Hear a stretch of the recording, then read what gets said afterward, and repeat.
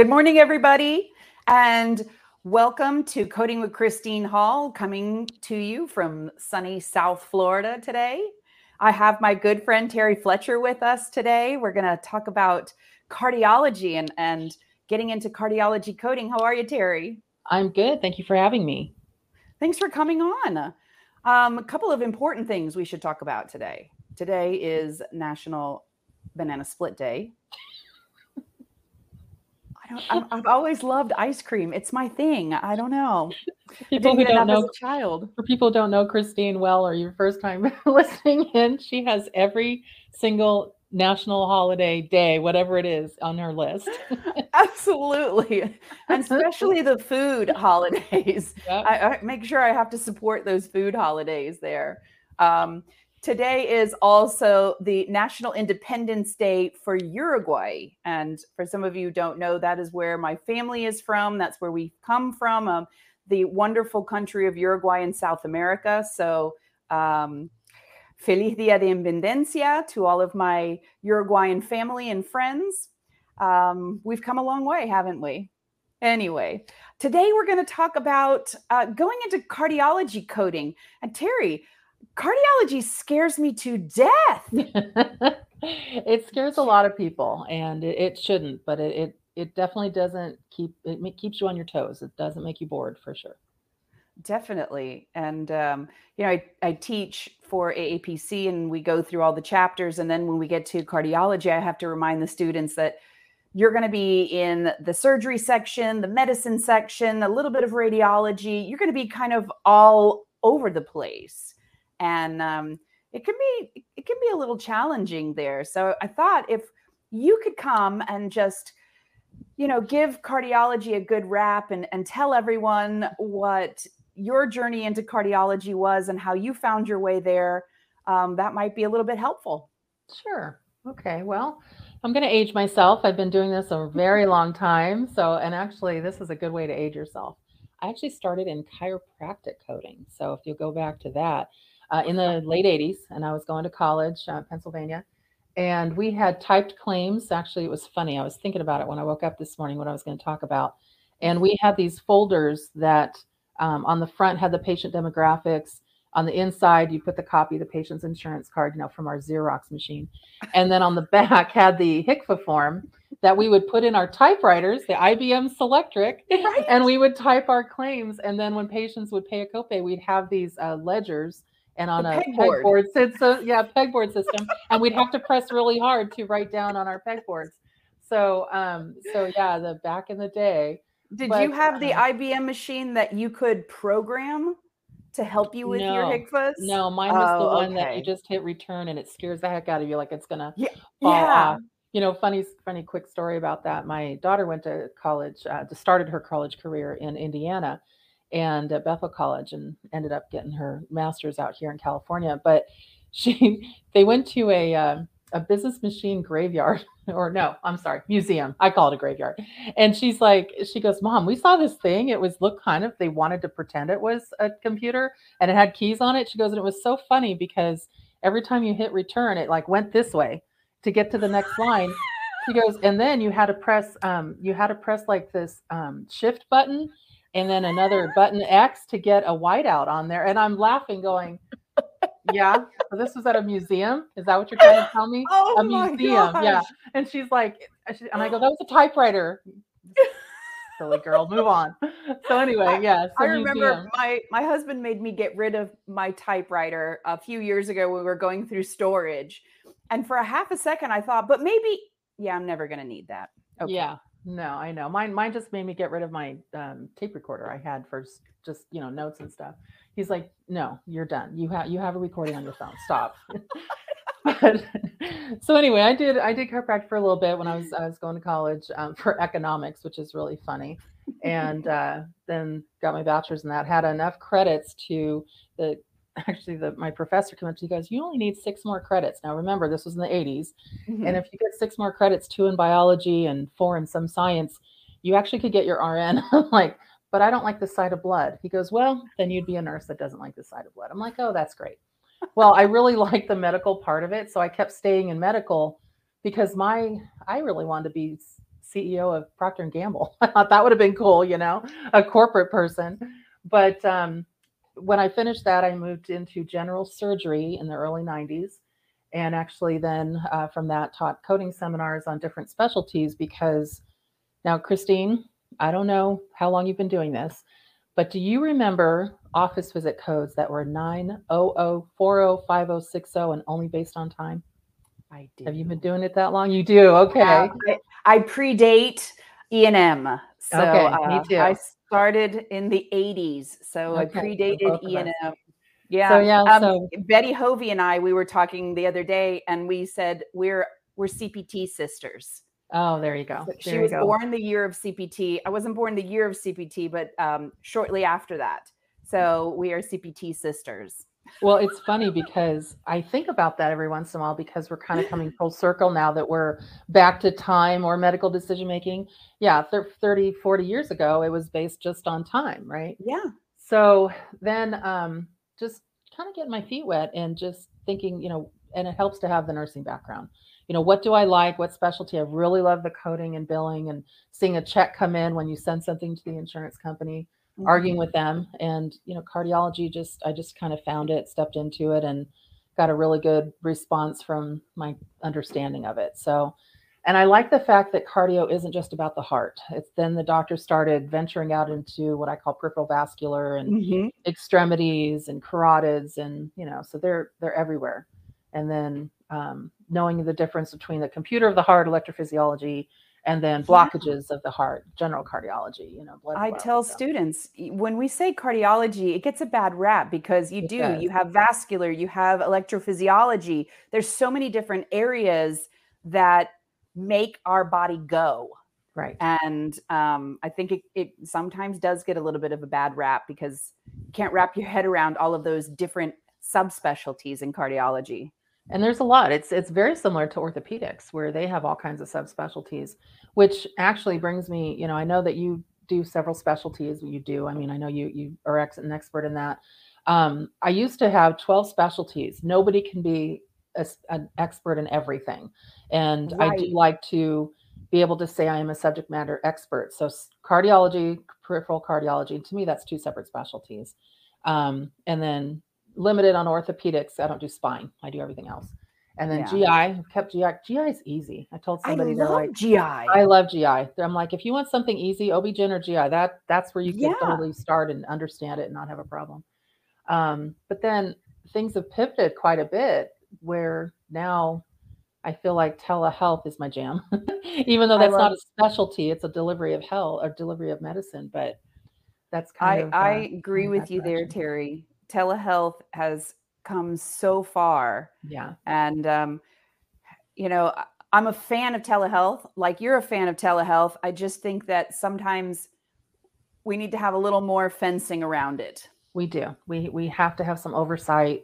There has to be some, well, there's no standard of care right now for telehealth. Yeah. It just basically do what you want. And I think it's a problem. I even saw, I think it was Yale or one of those universities basically said that, oh, we didn't see any problem with, telehealth over in person being any issues. And then you see OIG going, well, that's not what we found. We found that it's not only a problem, but people are overextending. They're billing where they shouldn't. They're trying to bill for test results. And, and it's like, you university studies, you don't know what we're looking at. We're looking at, compliance and appropriateness. And, you're just looking to see if the codes line up. And OIG's got 9 audits right now, unless they've added a new one recently. They've got 9 telehealth audits happening right now. So, but yeah, for those of you, trying to find out if you want to get into a different specialty or if cardiology is something you want to consider, what I would recommend, anything that you want to consider as far as a different specialty, and hopefully you don't eye roll at this or think, well, I don't want to do that. I really truly believe, and I don't know if this is my clinical background or what it is, I think you need to at least try a terminology class first, and then try an anatomy class and see if you like it. If you don't like it and you're not interested in how things, go in and out of the body in that specialty, you won't like the coding part. So perfect example. I don't like urology. I don't know why, just don't like it. Never been, I've tried it, don't like it. And so it just depends on where your headspace is, if you like it and if you find it interesting.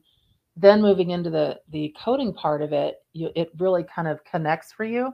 You're like, Mm-hmm. oh, okay. And understanding, perfect example, people that you typically have heart disease of any kind or even pre-heart disease also have other chronic conditions usually. And Yeah. so, and people don't realize that hypertension, for example, which is big in cardiology, a problem in primary care, is really affects the kidneys, but it's usually somebody who also has heart issues.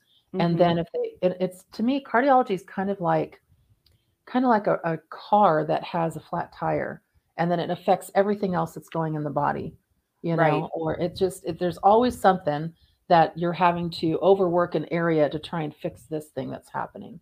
Mm-hmm. And so and I think that's with any specialty. If you like it from an anatomy and a terminology standpoint, and it's easy to remember, then coding will come pretty natural to you for it.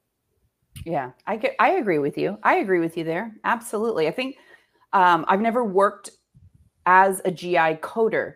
However, in all my studying of GI, and I've audited GI many times now, but I fell in love with the terminology. I fell in love with the organ system. Um, the concept of the GI tract just kind of thrills me. I guess it's because I'm a good eater and I love what goes in. And there's no work. Like the body just takes what it needs. The body's like, oh yeah, I want that vitamin. I want that mineral. I don't want the rest of that. So, And there you I don't have know. it, National Banana Split Day. Okay, That's there you go. Oh, you're so funny. But so you know what's funny though is that I don't really care for general surgery. I can code it, I do it. It's too general. It's not right. specific. Isn't that funny? But it's too all over the place. And Yeah. It's a hernia. It's yeah, a hernia. yeah. I mean, hernias and breast biopsies and, breast surgeries Yeah. and things like that. But as soon as you start getting into the colorectal area, there's all kinds of gray area. And I'm like, no, I don't want to code in there. I'll do it if you make me, but I don't want to. Yeah. But I love Um, cardiology. so what do you find to be your most favorite part of cardiology? Um, Honestly, it's training that new coder. Either the coder Oh, that comes from another specialty or a coder who's a seasoned coder and I see a light bulb going on. Oh my gosh, I've been trying to do that for 10 years and it finally makes sense. And for those of you that are in cardiology, I think you'll probably laugh at this. We have enough on our brain. We never thought anything else could fit in this area. And then the doctor said, "Oh no, let's do non-coronary peripheral." And we're like, "You've got to be kidding me." And I see a lot of cardiology coders going, "No, no, no. I already know the cardiology part. I don't want to go into the legs. I don't want to go into the aorta. You're killing me." And so when I give some classes and they're basic peripheral vascular, they're like, "Oh, okay. Now, that makes sense." Even coders who are seasoned 20 years into it, they're like, I just can't get it. And then I see a light bulb or the new coder going, I feel stupid in this. I'm like, don't feel stupid. Not in yeah. coding. Coding is not, Mm-mm. not to discount a receptionist, but it's not a basic entry level position. You're Right. kind of going in hit or miss, and there's an assumption by a lot of providers and practitioners and practices that you have the same level of clinical knowledge that your doctor does, and we know that's not fair. But you're paid Um, the same pay but as the you're paid. receptionist. That's right, exactly. That's the But way the providers all think of us. We have the same knowledge, but we don't deserve the same pay. right. I also found that cardiology specialty is, and just from a consulting perspective, it's the most profitable. So Mm. if you know your cardiology stuff, you're going to make money. Then that's a big deal when you're an independent consultant. Well, I think because just the little bit of cardiology that I have done, and it was many many years ago. When the last time that I coded cardiology, our caths had 5 to 6 codes when we were coding our caths, and so things have changed a lot since then.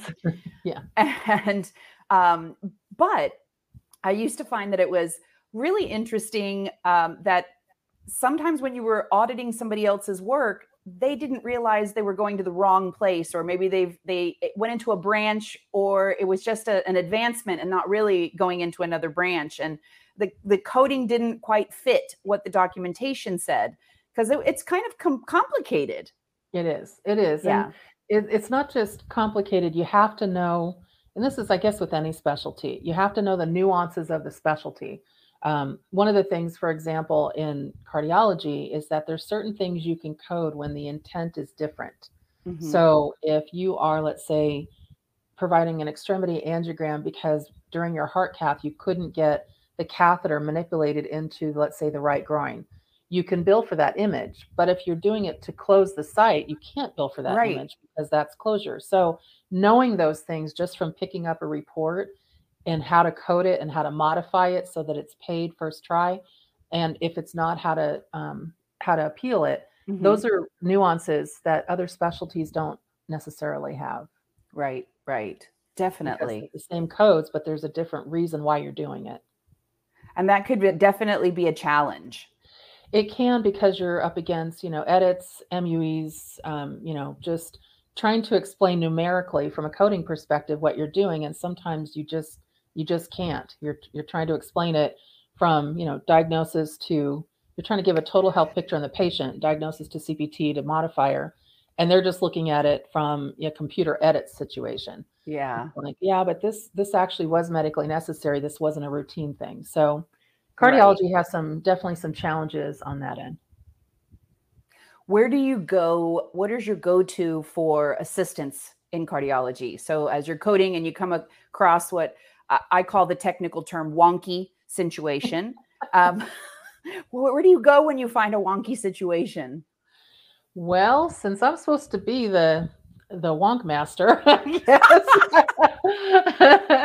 I kind of have to search it out myself and do the best I can. But the American College of Cardiology, the ACC, they do sponsor a lot of my seminars and webinars, so that's helpful. When it's diagnosis codes, is it ICD-10data.com? I really like that site. You have to always, you take it as, when you look at, always verify it in your book or verify it with the other, but it's a great, quick, you need a diagnosis code, and you're trying to figure it out, and you're like, okay, that's the start, and it's accurate. I can't tell you how many times I don't find errors on that site, and it's free, which is helpful. I know. But it's hard to really find. I mean, I like the professional edition CPT. I know that seems basic, but it has CPT assistant references, it has diagrams. And I write a book called The Peripheral Cardiology Coder for MedLearn. And so we just had our 21st year of writing that book. And congratulations. Thank you. We hit over 1 million copies, so that was pretty fun. But so I wrote it with. So you're saying that you just dabble in cardiology? Is that what you're saying, a Terry? Bit, just a little. A dabbler. Just a dabbler, yeah. But I have some books on it as well. So that's incredible. That is incredible. Yeah, I do like it. Wow. So those would be the resources. Look for Terry's resources. And I've seen you on the editorial board of everything. And that's awesome, though. That really is awesome. That's a true testament to your passion for cardiology. It's I really appreciate it. And what you were saying about ICD-10 data, that's something that I share with my students. Once you pass your certification exams, start using the ICD-10 data. Always go back to your book to solidify it. But if you are in a pinch and you're trying to figure something out, that's always a real good go-to reference and resource there. Now, I have another question for you. Okay. Does your CPT book have as many notes in it as my CPT book does? It's my Bible. And I heard, oh my gosh, Christy, did you hear they're thinking of not having the paper version, that they just want to do digital? What? My head exploded. I'm like, no. I have it right on my desk. I constantly have it open, tabbed up, written sticky notes, Yes. Well, I look forward to that December day that I sit down with hot cocoa and we have the snow day, because the little white things that go all over the desk. I'm in Florida. You're in California. California, yeah. I'm like, a snow day, yeah. No, those are our snow days, right? When the little droppings from the CPT book. Exactly. I get my ruler, my highlighters, they're all lined up, and I get to rewrite my notes, and And we have to transfer them from one to the other and update them, and then we put little Yeah, notes up at the top so we know how to search something out. Because also exactly. cardiology has the most codes, the specialty that are out of sequence.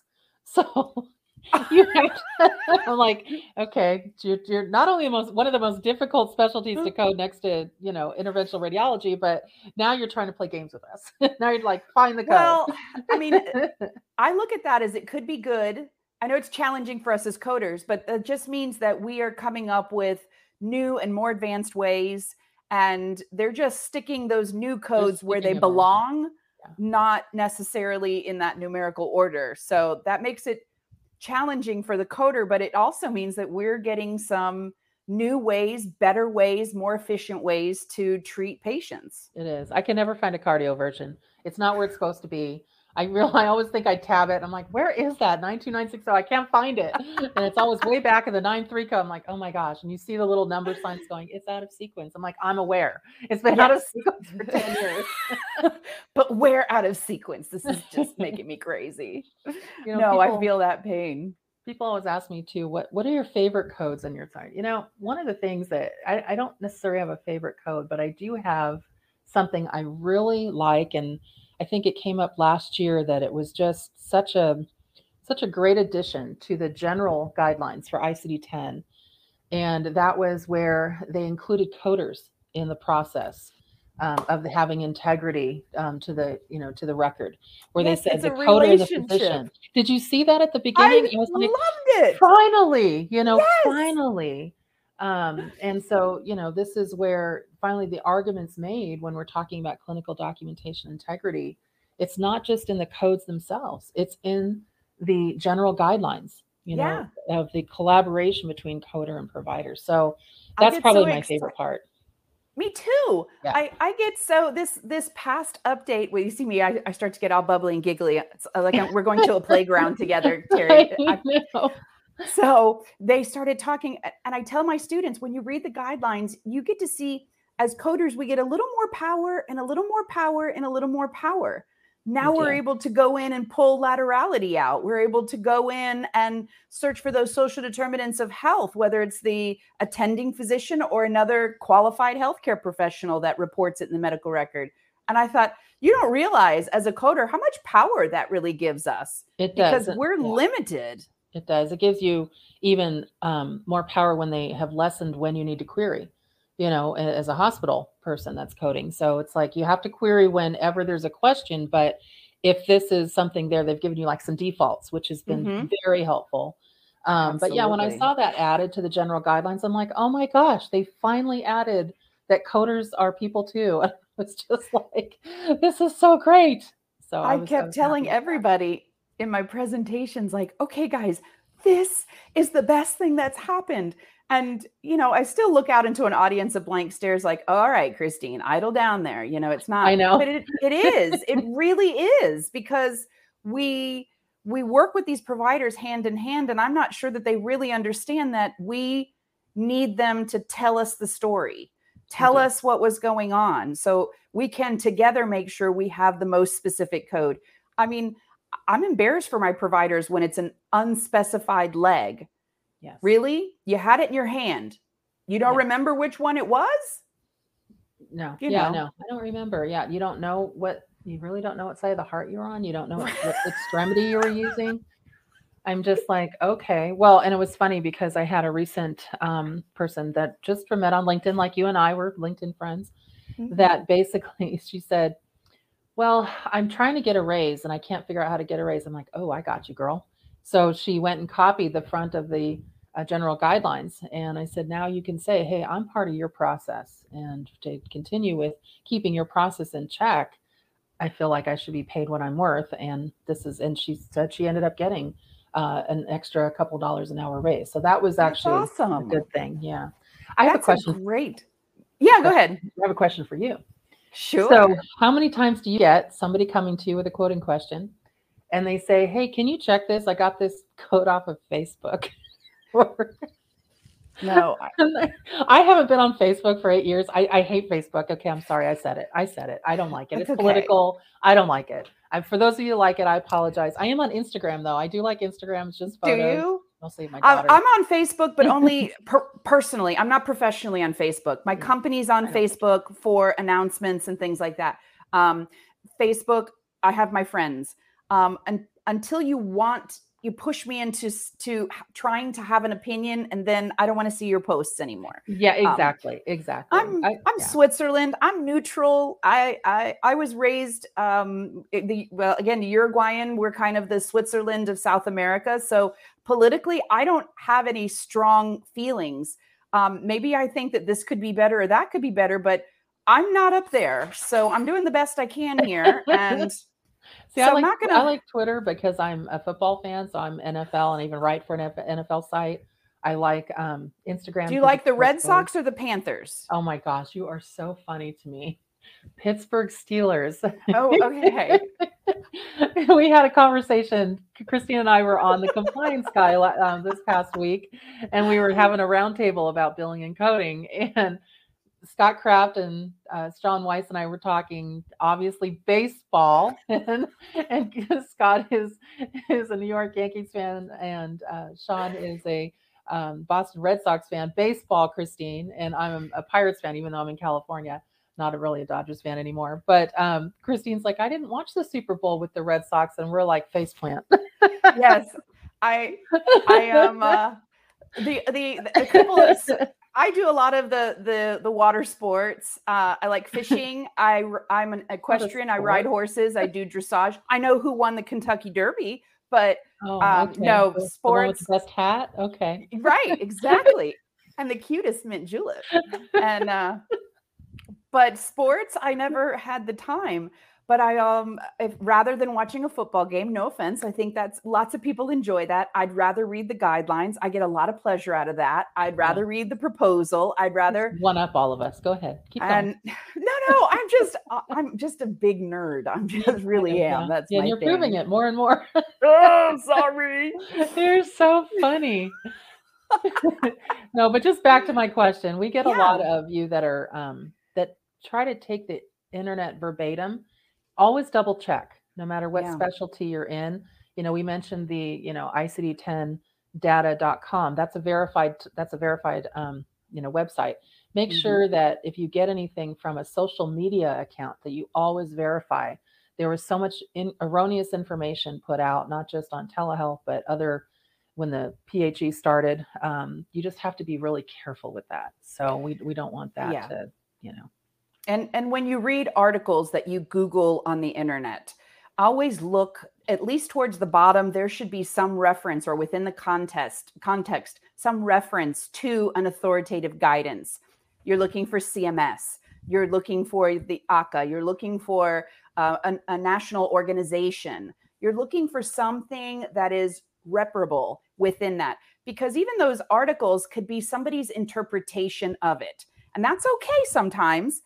But when you're presenting it, you need to present it as the facts, right? Not what somebody's opinion was. Terry and I, we were talking earlier about the word encounter that we see in the E&M guidelines, where my interpretation is today. Encounter means today, but the way that it's written, it says encounter. So although you're going to follow my guidance of today, make sure you have it in writing that it says per encounter, right? Exactly. That way, So Christine and I have a motto too. If it's not published guidance from an authoritative source, it's just opinion. Yeah. It's just opinion. So make sure that whenever you get something, we always do the sniff test. If it doesn't smell right, like you haven't been doing it forever, think, where did you get that? Always question it, because your credibility is also on the line, not just, where you get it from. That is 100% true. Absolutely. And if you can't find something authoritative, reach out. I know we're both big on LinkedIn, and you can reach out to us, or you can reach out to any other, resource that you know out there, and ask them for that authoritative resource. I heard this. Follow it up with paper. Follow it up. Well, maybe not physical paper, because we're saving trees now, but give me a PDF document to look at and read it. Don't just take it. Read it. Make sure it matches what that information is that you're putting out there. Right. And we, So we also try to give you some free stuff because we are independent consultants. So we do charge for some of our information. We'll give you a free question here and there, but we put out podcasts. Obviously, you're listening to Christine's now. Mine's a Codecast podcast. We also, mhm. I have a membership service on my website, Coding Corner, where we've had people there for 25 years, where you can ask unlimited questions. So there's resources, but just make sure not everything is free. You get Right, you get what you right. pay for. So Well, you have also, to be and respect the knowledge. You exactly. you That's what want we to do. get something good back, respect the knowledge. So Exactly. Exactly. scrolling at the bottom here, you're going to see that both mine and Terry's information is coming across right now. So make sure that you reach out to Terry Fletcher Consulting. Where's Terry's information, Lexi? It There it was right is, before. Yeah. right on. Wow. Um, that you check out her podcast. Podcast is incredible, guys. You can also catch her on Tuesdays on the Compliance Guy. You can catch her with the ICD-10 Monitor on Talk 10 Tuesdays. You give us so much, Terry. Thank you for everything that you do. It's really appreciated. I know that I would be lost without you and your guidance, and I appreciate that. Well, thank you. I actually feel the same about you because I like how you word things. I've taken sat in a couple of your local chapter presentations. My favorite is your incident two because it's just so matter of fact. I mean, you can't argue with your material. You can't argue with your take Well, on I it. have it on demand on my Great. website. So anyone who's interested in that presentation and information on Incident 2, it could be a wonderful benefit to your practice, or it could be the biggest nightmare. It just depends on how you're interpreting it. So, It's so yeah, true. It's so true. And absolutely. one of the things that is a pet peeve of mine is, and this kind of goes along with what we've been talking about, is not being prepared. Having being not being educated, not being prepared. Coders that are basically using old, outdated information. One of the things Christine and I both pride ourselves on is not only do we put out information for you, but we also update it regularly. Yes, CPT book gets updated once a year, and occasionally they'll put the T codes every quarter up on their website, but they don't put them in their book until obviously it's published again. I'm updating webinars. Like I have one at noon my time coming up today on telehealth. I think I update those every minute. We're sitting on a pulse right now, trying to right. figure out if the public health emergency is going to renew. But we update things, gosh, daily. Yes, I hate even to say it's once a week. Every day, I'm always looking through and saying, well, that was good yesterday. Today, it's different. So absolutely. I try to at least, I get a lot of those listserv emails that come through, and I try to at least look at them, glance over them just to catch, is it anything that I'm currently working on or going to be working on according to my calendar, that I need to pause and take a minute and look at. There are certain things that I'm not on the facility side. I don't do a whole lot with the facility side. So if I see those emails, I might glaze them over. But like you said, telehealth or any of the specialties that I'm working in, or any of those Medicare policies, like Incident 2, split yeah, and shared. We've got some changes coming up on that. we I've do. been diving into the proposal and seeing some of the things that CMS is Delaying. Yeah, proposing. I'm happy on some of those changes, but not a lot of them. Like really, Right. yeah, really, you're doing that. I was surprised. Just I guess to kind of change the topic a little bit. I know we're on time here, but I was surprised that Medicare said in the proposal they're going to open up things for pre-authorization. That's a step backward. Why are we It doing that? is. It Medicare doesn't really have that is. except for DME. I Yep. was so bummed. But hopefully we'll get enough comments. And that's what I always share with my students, with my clients, my colleagues, with anyone who'll hear me. This is the comment period. If you're not happy with it, comment. And don't comment and say, oh, this sucks. Say, right, well, that's the truth. I mean, why don't you give us something that says, here's what my concerns are, and what are you going to do to address those? Or here's an alternate solution that you could consider. Be part of that solution.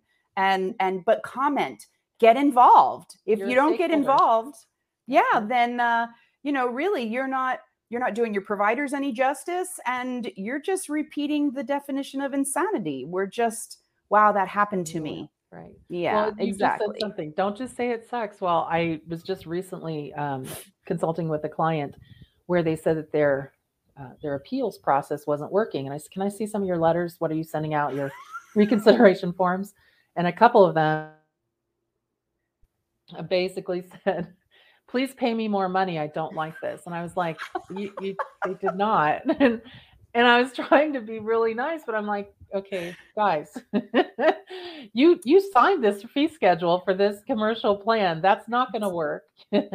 Once you enter into an agreement, you're stuck with the fee schedule. Now, did they violate any terms of the contract, or, did they not pay for something that was covered? Now you've got an argument. But to send them something saying, I don't like this amount of money, pay me more, that's not an appeal. Like, you can't say that. It's just I'm seeing that with the No Surprise Act now. I'm seeing the I don't like it. Okay, like but it. All right, well, give me something more to work with, friends. Tell me what you do like and why you like that and why you feel it's reasonable and compared to what. And I don't like that. I know. It's crazy. I have a friend who's an attorney, healthcare attorney in Los Angeles, and she is doing contracts for the IDR, so the Independent Resolution Process for the No Surprise Act. And she's like, you'd be surprised at some of the things I get. Basically, they just want money, and they're not even giving us any way to say because it's compared to. And I'm like, I wouldn't be surprised at all. I'm like, I see that.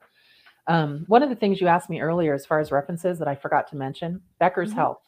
If you can sign up, you guys, this is a free kind of site, and they send you emails. So you're going to get a flood. But Becker's Health is a great site for what's happening in the industry. It's like news pieces. And then they reference the news pieces by who they talk to. I belong to GI, cardio, the general one, and ambulatory surgery center, and it's really good. Do you use those?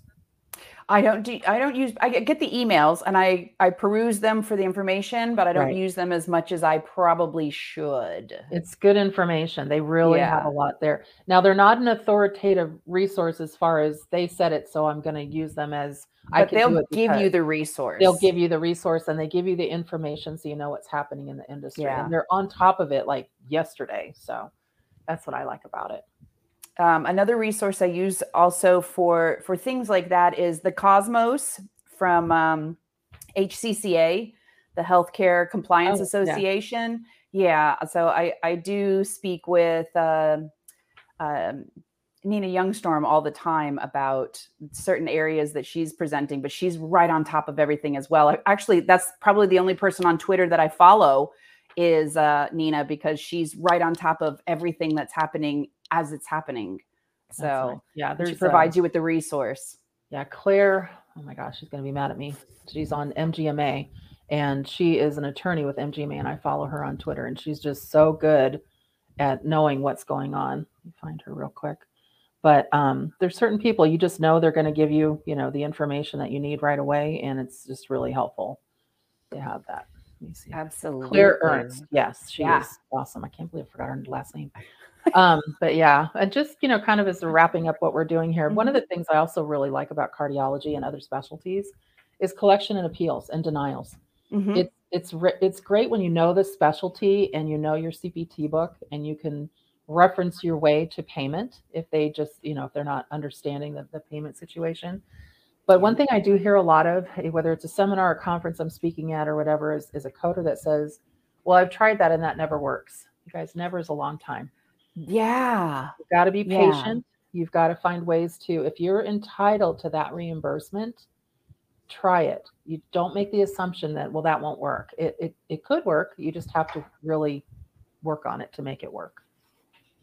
Absolutely. And the squeaky wheel gets the grease. If you know what you're doing and you keep working at it, I have seen those 5 and 6 level Medicare appeals go beyond the ALJ and work. It just takes time and diligence and staying up to date with what the rules are, and making sure that you're looking at the right years of rules too. That's another thing, that make sure that if you're looking at an LCD or you're looking at a CPT code, that you're looking at the correct description for the time period that you're appealing, not that you're trying to apply old information or new information to something that you want to be current for that year of the information. Boy, we could talk all day long, couldn't we, Terry? Yes, we could. So much fun. And remember too, physicians right now are being graded based on how they stand out, how their surveys are, patient surveys. And it's amazing how in patient surveys, the number 8 or 9 question is, oh, how did you like your treatment? Everything else starts with, was the staff nice? Did you get your billing done? Was the coding done? I mean, seriously, what other services do they offer that they don't down the street? You know, are you open till 10 o'clock on Thursdays? And then finally they say, oh yeah, I forgot. How'd you like your doctor? So, so being able to give services about, especially on coding and billing and collections and standing out in that manner, that can be really helpful to your physician. Absolutely. Terry, thanks so much for being with me today and sharing with me all of this wonderful information. You made cardiology sound like so much fun. I might have to reconsider it maybe someday down the road. But for now, I really appreciate you, your information, your knowledge, all of the references that you provided us, some of the reminders for coders in the industry, things that we need to make sure that we keep at the top of our thoughts, authoritative resources and things like that, and some of those other organizations that we can reach out to for information.